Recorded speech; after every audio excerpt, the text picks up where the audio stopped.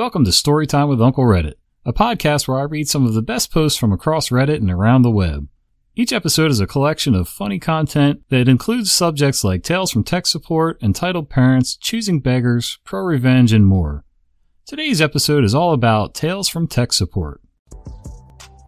He sure fixed it all right. In the early days of my IT career, I worked as the only phone support person for a company that provides construction labor and project management. We have makeshift office networks set up across the country on our job sites. Because of the industry the company's in, it was much more laid back than your typical corporate environment. I get a call my first year there from a construction foreman with a very thick southern accent. Construction foreman from here on, CF from here on. This was almost a decade ago now, so I'll remember the dialogue as best I can. Me. Company IT support, how can I help you? Construction foreman. Hey buddy, just wanted to let you know that I just can't get my printer to work. I've tried everything. Me. Okay, let me see what I can do. Can I please have your username so that I can connect to your computer? Construction foreman. Alright, it's... and he spells out the username. Construction foreman. Wait a second, I gotta go. I'll call back later. He abruptly ends the call. This is not unheard of, as these guys have duties on the site that come first, and things can come up that require attention right away. I think nothing of it, and I go back to my other duties. Roughly an hour later, construction foreman calls back. Hey, buddy, just wanted to let you know that I fixed it. Me. Oh yeah? What was the issue? Construction foreman. Well, what I did was, I picked the printer up 3 inches and then I dropped it. At this point, I'm trying my best not to laugh in the guy's ear. Me. Okay, well, when the issue happens again, please give me a call back. I wrap up the call and have a good laugh with some of the other IT folks. It turns out the guy did call in the next day and did have printer issues to no one's surprise. Hey, sometimes a good little drop fix is all you need. Evidently he needed more, but sometimes it's worth a try. No, PoE doesn't work like that. So I work in tech support for a variety of Wi-Fi and network systems, hotels, dorms, apartment buildings, store chains, etc. And that brings a lot of stories. Nearly all get a laugh, but living through most killed part of my soul and what's left of my faith in humanity. This story takes place a day after Hurricane Michael swept through Panama City, Florida. Not that far from me. So we weren't expecting a call from any store or hotel in the area. Power was out all over as far as we knew. So it was a little shocking to hear from an employee from a higher-end men's clothing store call in about network issues, stating he needed the store up and running. Here's what followed. Me as me, E as employee, RG as regional manager. E. Hey, yeah, look, we have clients coming in today for pickup. I need the network backup. Me. Clients? Sir, are you sure? Didn't a hurricane just come through? E. So, I have a business to run and these are high-paying customers. Help me get the network up. Me. I'm happy to try if I can. Does your store have power? E. Scoffs. No, but the network doesn't need power to work. Me. Eyes wide, mouth agape, looking at my phone with a WTF expression. Excuse me? Sir, could you repeat that? E. I said the network doesn't get power, not from the power company anyway.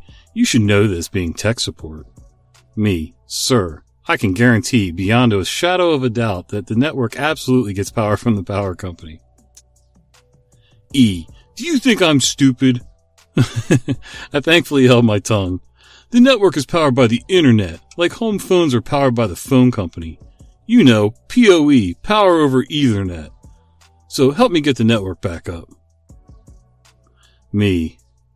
Shaking my head while my soul dies a little bit more. Sir, any and all phone companies get power from the power company. The internet is powered by the power company. PoE is for devices designed to get power from a main source that's plugged into the wall, getting power from the power company. E. You just don't want to help me. What am I supposed to tell the customers who are coming in for their clothes? Me. Do you honestly expect people to come out after a major hurricane for clothes? E. It was just a storm. They'll be here. Now help me get the network up. I have a flashlight in the back. What cords do I unplug? Me. Sir, respectfully, but I can't help you. There's not power to the store, and unplugging anything will be pointless until power is restored. E. You're refusing to help me? Me. Yes. God, it still feels good I could say that. Not because I don't want to help you, but because I can't. E. Get me your supervisor, now. Me. Yes, sir, of course. I placed Genius on hold and turned to my boss. Her desk is next to my station, and she heard the whole thing. She not once looked up and just said, Nope. Hell no. I won't waste my time. Tell him to call back when there's power. Needless to say, that part of the conversation went smashingly. He hung up in a thrash of anger and swear words, and I noted my ticket accordingly. Boss lady just shook her head as I snickered about the level of smart the employee lacked. Flash forward 20 minutes later, and I was the lucky winner of getting the call from the regional manager of E. I answered my standard greeting, and I could hear the sneer of the RG on the other end. RG. Oh, good. Now I don't have to ask for you. Would you mind explaining to me why I'm getting a call from E explaining that you refused to help him? Me. Did E tell you why I refused? RG. Yes, he said you refused to help him get his network online after he called in informing you it was down. Me. Did he also inform you that the store is without power?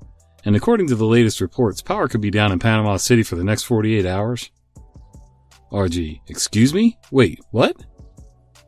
I advised RG of the conversation and my supervisor refusing to speak with E due to the lack of power at the store. I swear you could hear RG slumping shoulders over the phone. RG. You actually think that's how PoE works? You've got to be kidding me. Me. Sir, I wish I was. As I told you, I tried to explain it to E, but he refused to listen. He demanded I get the network up due to people coming in to pick up their clothes. RG. He literally expects people to come in? After a hurricane?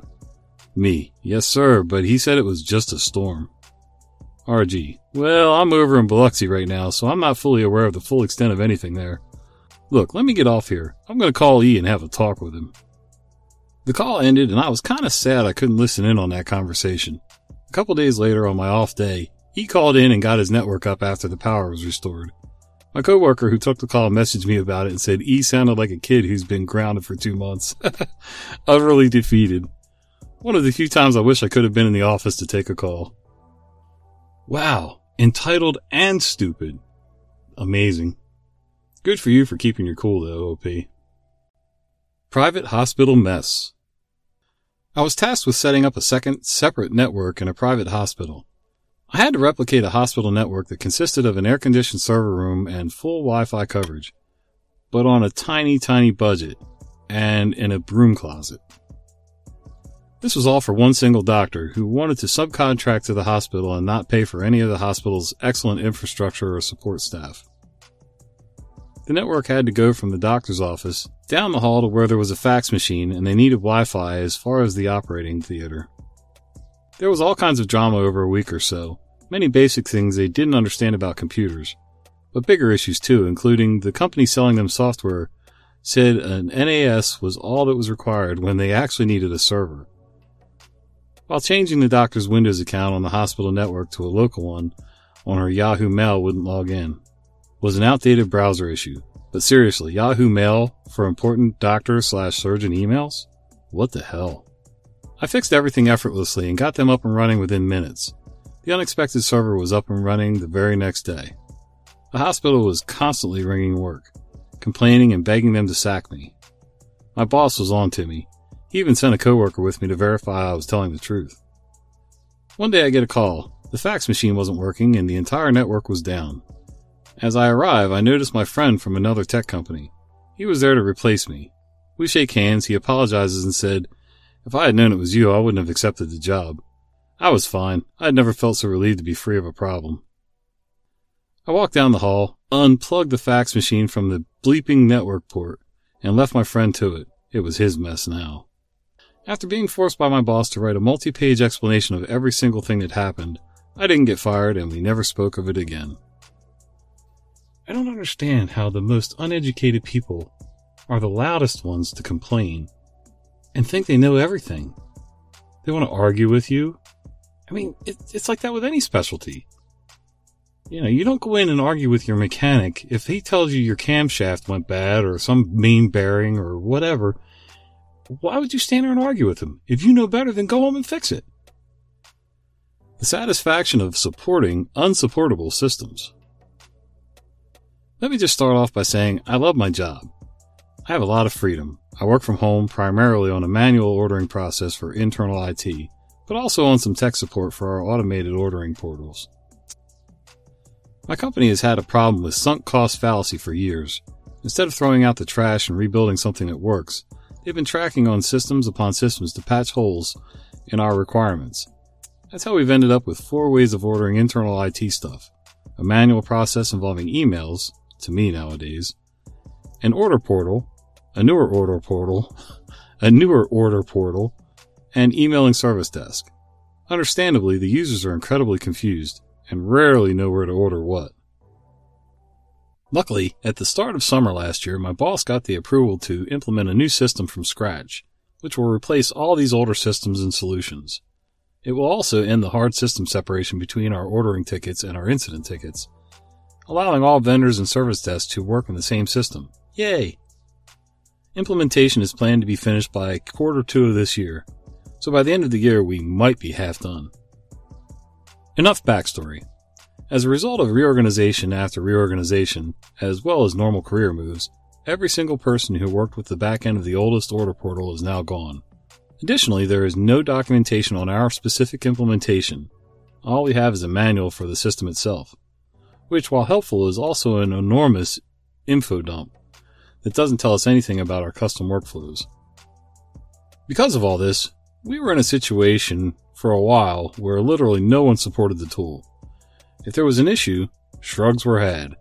The team my boss heads up is responsible for it, along with all the other tools like it, but they were focusing on implementing the new and replacing the old, not on keeping the old working while implementing the new.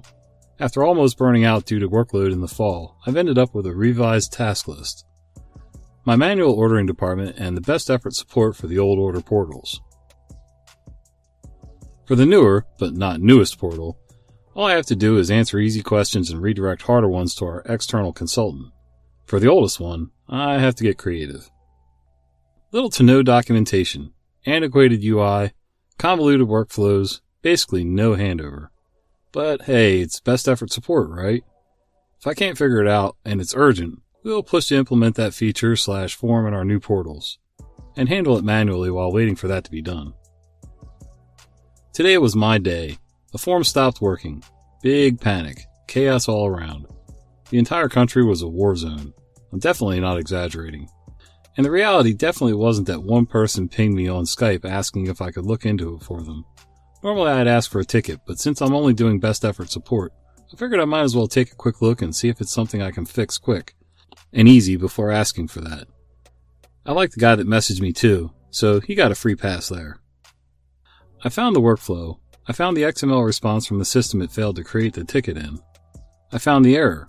It was trying to assign to an outdated group that was removed over Christmas. I found where that group variable is defined. I changed it. Saved. Test again. Failure. Why? Oh look, there's a deploy button I missed. What's the worst that could happen when you press unknown buttons that are named deploy in a system you haven't been trained on, that no one understands after changing a variable that hopefully does what I want it to do? Fortunately, nothing exploded. The user resubmitted again and it worked. Problem solved. I'm a literal god.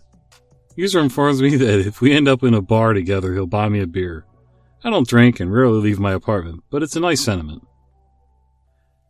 Too long didn't read. When you don't know what you're doing, poke at things until it works. Hope it doesn't explode. And yes, I know that I did kind of know what I'm doing enough to understand what various terms in the UI of the tool meant and where to click to probably get it to do what I want, but still. I've been there. Not with quite such a technical thing, but hey, sometimes, like you said, you just gotta poke around until something works or something fails. My baby face. Okay, so this just happened. I've been corresponding to a student parent who was given a hotspot since they don't have Wi-Fi at home. Hotspot wasn't charging past 30% and had to be kept on the charger all day. When I first saw her, she looked like a meth head with dreads tied up on her head, sunken cheeks, face tats, and to top it all off was causing the whole lobby to smell of weed. The way we give out the hotspots is in a case with a serial number and a charger.